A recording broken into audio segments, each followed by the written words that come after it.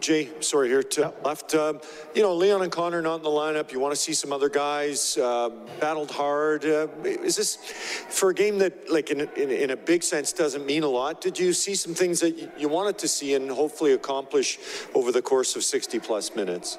Yeah, I thought it was, you know, we didn't start the game the way we wanted to start. We were on our heels for a little bit, but I thought we settled in. Thought players played towards an identity of how we wanted to play, and we stuck with it. I think that's a good sign that we found a way to win. And you're mentioning some of the guys that weren't in the lineup, but how about some of the guys that were in the lineup? I thought Nugent Hopkins played very hard, had great leadership for us. I thought Kulak was excellent on the back end. We got goals from a couple D-men. We had contributions from every single line. And then the way Mikko played tonight, I mean, we can't say enough about him. And I thought it was a good team win for us. It was a good sign when you find a way to win in that type of situation.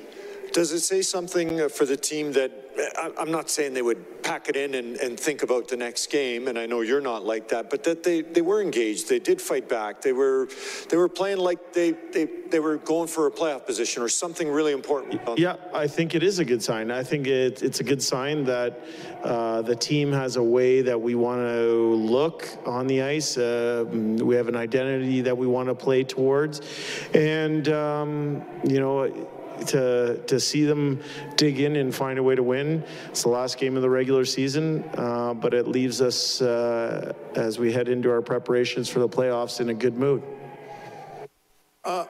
Heading into the playoffs now. So, you know what? You're not going in as a first game, but you have a top 3 record in the league since you took the job. You're not no one's problem. Not a lot of guys pick you to win the Stanley Cup, but a lot of teams, people are saying, I wouldn't want to play that team. How do you feel about this version of a hockey team you're taking in the playoffs?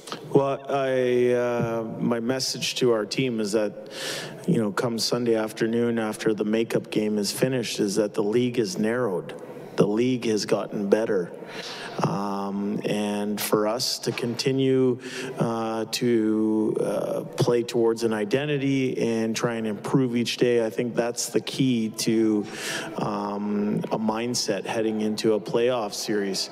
And you know, in terms of whether teams want to play our team or not, that's up for the media to talk about or other teams. But for us, our focus is on us and our concentration here as we begin our preparations for Los Angeles. Well, you've been talking consistently about practicing and getting better every day and adding and putting on more layers and all that. You got one practice left before the dance starts here. Are you guys ready? Do you have this team where you hoped you'd have this team at this point? Yeah, I think there's a lot of really good signs. I think I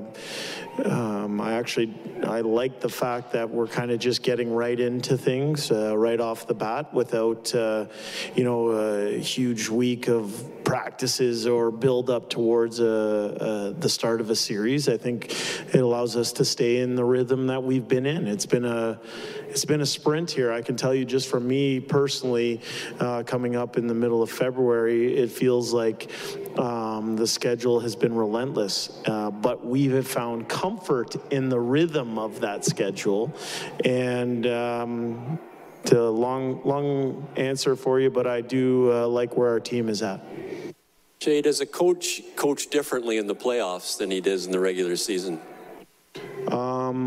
No, I think you have to have a deep understanding of who your opponent is. You're not just moving from one team to the next city and everything like that. So your level of preparation is important heading into the series. Your ability to adjust to what you see is important. And you know, but I plan on bringing the same level of intensity to my job, and I know our coaching staff is going to have that same attitude in terms of how hard we prepare for this series. Okay, your game plan in the 3-on-3 and then the shootout without your big guns playing, how did you decide who was doing what? Because normally Leon and Connor eat up most of the 3-on-3, and then in the shootout, they would be 2 of your 3 shooters as well. Yeah, well, I think what you do is I've experienced with some of those players in the past, so I have an understanding of what capabilities are. You make sure you're seeing things clearly in the game as it's being played, and who might have a little extra jump in their step or might be dangerous in that situation. And we just tried to play the cards as best we could, and based on experience and based on communicating with your coaching staff, you try and make sure the right people are in the right situations. And so Devon Shore was your ace up your sleeve? Well, it's someone that we talked about, that he did have a good shootout move. And I'm happy for him. What a way to end his regular season to help our team with a big win. Thank you. Jay, not to read too much into it, but the players took a few minutes to come out for the post-game media availability. Assuming you guys had a team meeting and kind of got to relish, the final moments of the regular season together, what was the messaging there, assuming you guys had one? Yeah, the messaging, we just wanted to take care of a few nuts and bolts and house cleaning type issues so that the players could go into their day off tomorrow with a clear head.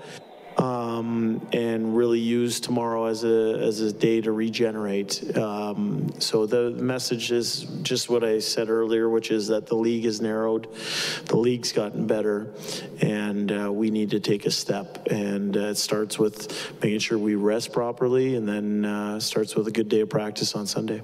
Since clinching last week, a couple of players, newer players on your team, have mentioned, I've heard about how crazy this place gets in the playoffs. Do players talk about that in the room, and do they look forward to that? And how much are you guys looking forward to that, playing in front of this crowd? Yeah, we think we have the best fans, the most passionate fans, the most knowledgeable fans in the National Hockey League.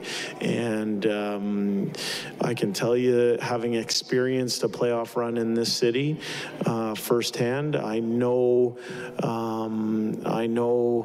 how excited everybody is for the playoffs, and I know how excited our players are to try and play to our full potential against a quality opponent come Monday night. Jay, just one for me back here, a follow-up maybe on something Mark asked. You said very recently that you don't feel like you're a finished product. Do you feel like you are now? No, I don't think we're a finished product. I think, we have yet to play to our full potential, and that is our goal heading into the playoffs, is to play to our full potential.